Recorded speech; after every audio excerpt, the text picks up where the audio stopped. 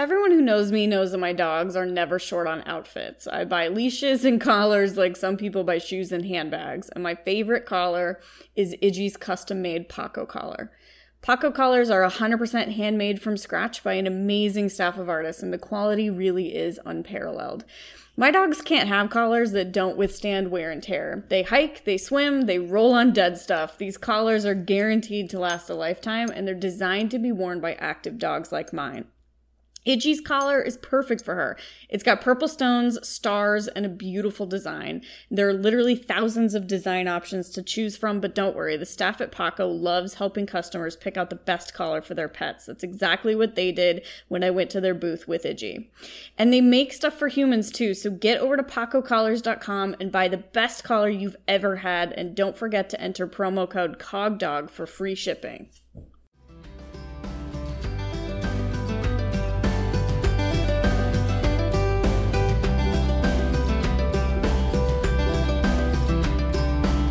Hey there, dog people of the internet. It's me, Sarah Strumming of The Cognitive Canine, and this is Cog Dog Radio, a podcast about all things dog sports and dog training. Join me as I explore my cases and considerations regarding the behavior of the dogs we live and play with. I hope you enjoy it.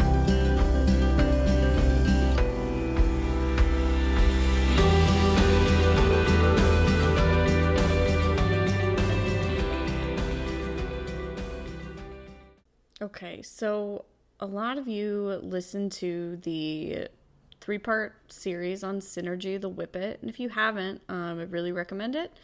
It's a case study on a Whippet that I worked with for a while who had some just performance issues in agility, mostly pertaining to just how exciting agility is, and a lot of you have commented to me, sent me emails, and also made some really lovely comments in person when I've seen you about how helpful that podcast was, that case series was. So thank you if you're one of the people who thanked me for it. I'm very glad. I always hope that these things can be helpful. I mentioned in the podcast that I would do a separate episode regarding using a ring exit type of procedure to change behavior. So basically leaving the ring in competition, so not allowing the dog to continue on the course after a certain behavior. Because I mentioned briefly that is something that we did with Synergy regarding both her dog walk and her start line stay, I wanted to clear it up, talk about it. I know it's surprising probably to a lot of people that I recommended it. And so I just want to get really clear about it, talk about what specifically I did, what a good protocol might look like, and what circumstances I think that it's okay to do in. So the first thing that I'm going to address is the fact that everybody always says, but isn't this punishment? And aren't you against punishment? And I think we need to clear up some of the terms here, because in our English language, we have a lot of negative connotations attached to the word punishment that don't exist if we're using the word punishment to describe procedures in learning. There are 4 quadrants of operant conditioning. I think most of you guys know that. I am not going to rip apart the quadrants here for a couple of reasons. The really big reason is that I think it just tends to confuse people. And if you want to get a really nice solid understanding of the quadrants, which are positive reinforcement, negative reinforcement, positive punishment, and negative punishment, that's all over the internet. You can also get a learning textbook. That information's available to you. And I don't think it's relevant for me to tear it apart here. What I want to tear apart instead is I just want to say, what's important about punishment or reinforcement is that they're both processes. They are not, in this sense, when we're actually talking about learning science, they are things that are defined by their effect, by their function, meaning that we can't just label something punishment or reinforcement unless we see what that stimulus has done to behavior, because that's how it's defined. So if something suppresses behavior, it is punishment by definition. If something boosts behavior, increases behavior, it's reinforcement by definition. All right. So neither is good or evil. I think a lot of positive trainers, especially, which that label in and of itself is very problematic, because again, the word positive in learning science doesn't mean what it means to us culturally. It means that a stimulus has been added. It doesn't, when I say positive before I say reinforcement or punishment, you don't want to think happy, good rainbows. You want to think addition, plus sign. And so, again, back to my point, small tangent there, positive trainers or force-free trainers or, whatever. I hate all those labels. I think none of them are helpful, but I think you guys know what I'm talking about. Most of my listenership, although not all of it, which I really respect, tend to think of punishment as, the one with the devil horns on it, and then reinforcement as the one with the halo on it. And that's just not true. It's just not real. Nothing, it's not good or evil. It's just, effect on behavior. And so when someone says to me, I'm surprised that you used punishment with synergy, I always want to say, well, let's talk about that. And let's get really real about what it is you're really surprised about. Because I think that what Carrie and I did with Synergy was a good procedure that had the desired effect without any unintended fallout. So it had the desired effect, and it did not appear to create undesired behaviors. And I was comfortable with it, and so was Carrie. And so to me, that's the definition of a good training procedure. The trainer was comfortable carrying it out. She was capable of doing it. The dog didn't show any residual behaviors that were problematic, and the behavior was solved. So I'm really proud of the way that we handled Synergy's kind of some of her broken ring behaviors. So I'm going to break down the procedure that we actually did for Synergy now before I get too much deeper into the circumstances under which I think this is a good idea, or anything like that. So we're going to now just dive in and rip apart that protocol. So Synergy's specific protocol looked like this, and I'm going to address this specifically with the dog walk, although we did use it for her start line stay as well. First of all, she already had a history of the behavior of self-releasing from the dog walk being reinforced in the ring. So she was trained to do a stopped contact, a stopped 2-on 2-off on the dog walk, and then she wasn't giving it to Carrie in the ring when cued. She was just kind of blasting through the contact in the ring, and that had already gone on for several months. And so she had a reinforcement history for that behavior in the ring, which is part of the reason that we went through this, that we wound up landing on this ring exit protocol.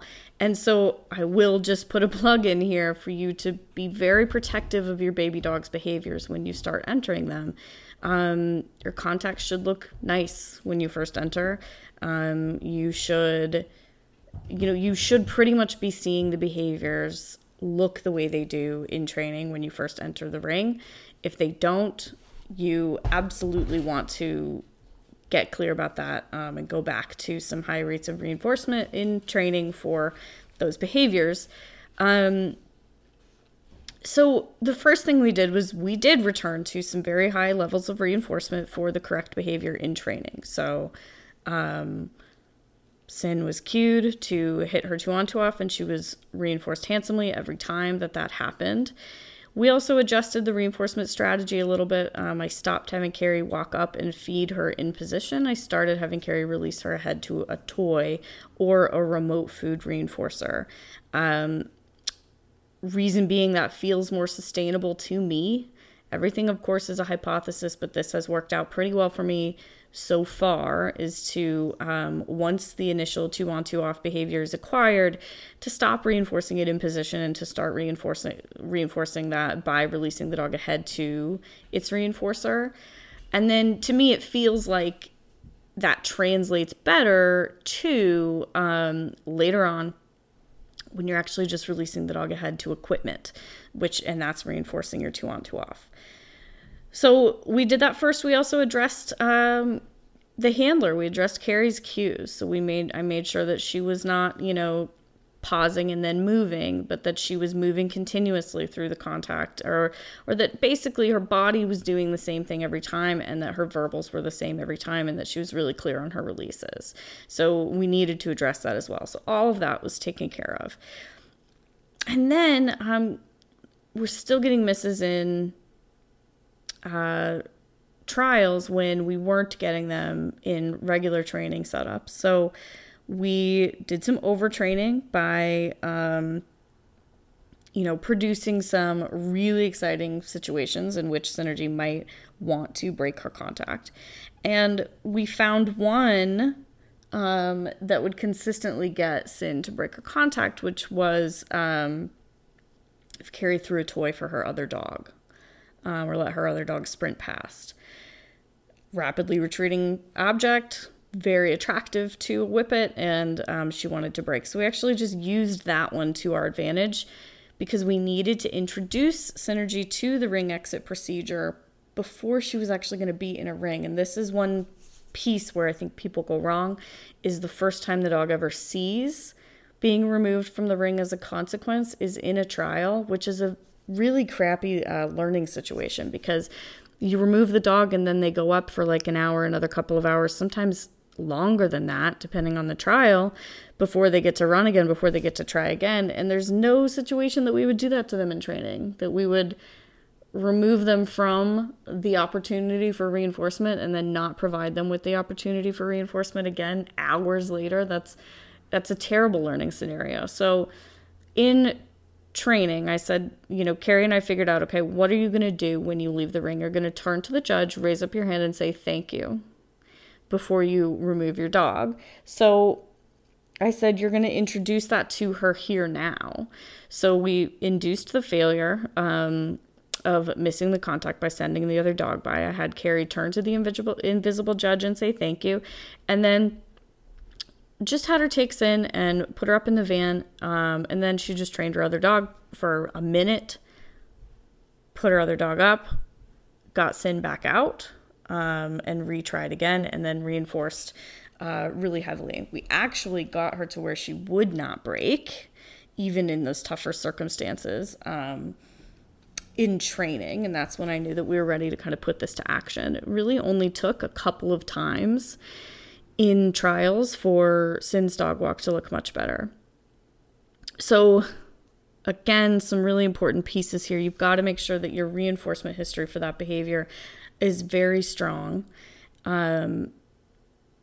Basically, for it to be fair, you've got to have the dog understand how to choose the behavior that's going to get them to reinforcement. If they have too muddy of a history of what's going to get them to reinforcement, you're just going to confuse them with a ring exit procedure. And so then I addressed the human, made sure she was being very clear. We introduced Synergy to the cue, which was going to be Carrie turning to the judge and saying thank you. And then we're going to be very consistent about it. And it's kind of a heartbreaking thing to do, especially if the dog actually did hit the yellow and then you have to leave the ring. But it's a smart thing to do if you're going to do it consistently right up front. And what's important for me to note as well is that I hate calling this the walk of shame. That's kind of a culturally popular thing in agility, because there shouldn't really be any shame here. And once you leave the ring, everything should pretty much be normal. Dogs should get their cookies and go on their walk, or whatever they have as their normal after the run routine. Everything should be normal after that. It shouldn't be, let's leave the ring and, I drag you to your crate and throw you in. I've definitely seen people do that. I've seen people storm out with their dog, No, you're not getting anything for that. No, you can't have any cookies, blah, blah, blah. Act normal after that. If you have shown the dog the cue, the thank you to the judge cue, leads you to essentially what is a timeout, essentially a brief removal from the opportunity to have reinforcement, then it's not necessary for you to then also be a jerk. Let the punishment speak for itself. Let the procedure speak for itself. You don't need to be an ass on top of it.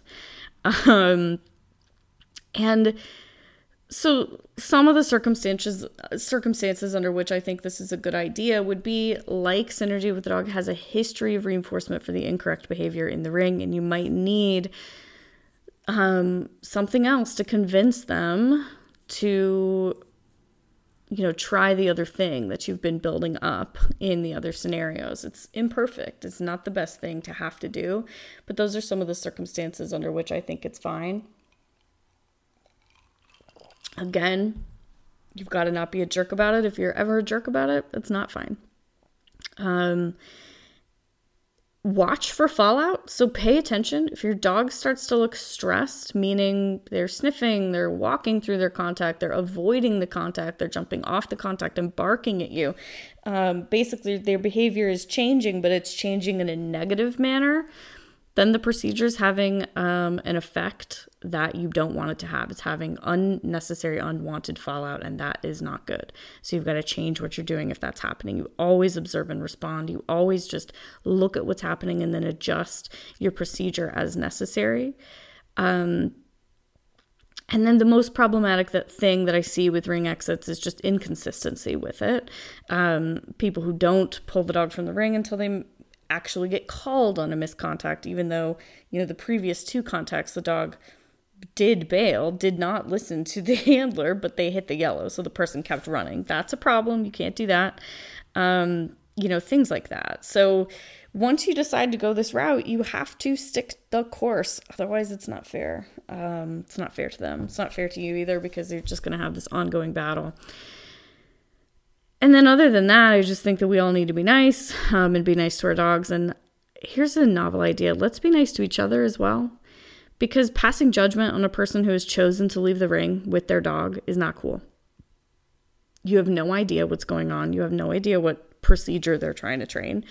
You also have no idea how crappy their day is. And maybe they just don't have it in them to finish that Grand Prix course after the dog misses the weave pull entry.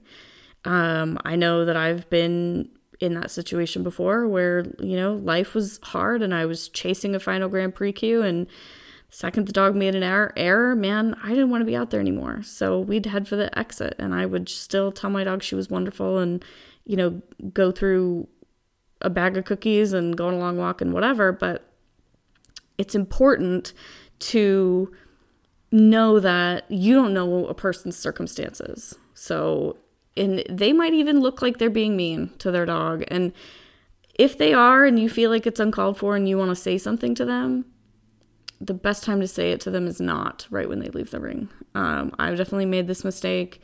I've seen others make this mistake. It's something that I want to work on. I want to have open conversations with people as opposed to open fire on people who are doing something that I don't think is okay. And understand that if the person is being abusive, it is the judge's job to call them out. And if the judge chooses not to call them out, then it's probably a good idea for you to give it a minute, talk to them later about it. Or maybe talk to somebody that they're closer to have them talk about it. And then on the non-judging line, I just have a little final note that previously in the Synergy podcast, I had mentioned, I think my exact words were, everybody's greatest fear in agility is a slow dog. And it's come to my attention that that was insulting to some people. And so I just want to clarify what I meant, because I certainly did not mean to upset or insult anyone. I ran a pretty slow dog for a long time as my first dog, and I loved him to pieces and didn't love the sport any less because he was slow. And so what I meant by that was just that people do tend to, in the sport, seek faster and faster dogs. And I think seeking out dogs like that gets us into trouble a lot of the time in our sport. And so that's all I meant to say. If you've got a breed maybe that is never going to be super fast, maybe you are an avid Basset Hound agility competitor and you love them and you never want, anything different, then I applaud you. I'm glad that you run the dog that you love. And I really sincerely did not mean to upset anyone when I said that. Because I think that as long as you love your dog and your dog loves agility, it really doesn't matter what speed they are. It matters least of all to me. So hopefully, if you felt insulted by that, I hope that I've cleared it up. I certainly did not mean to upset anyone, and I value my entire listenership, whether they have fast dogs or slow dogs or don't run agility at all. And then my final thought has to do with the GPS trackers. You guys have sent me all kinds of information on GPS collars and trackers, and I do think that I finally made a decision, but when I do and when I actually buy them, I will let you all know. So thanks for listening, and we'll catch you next time.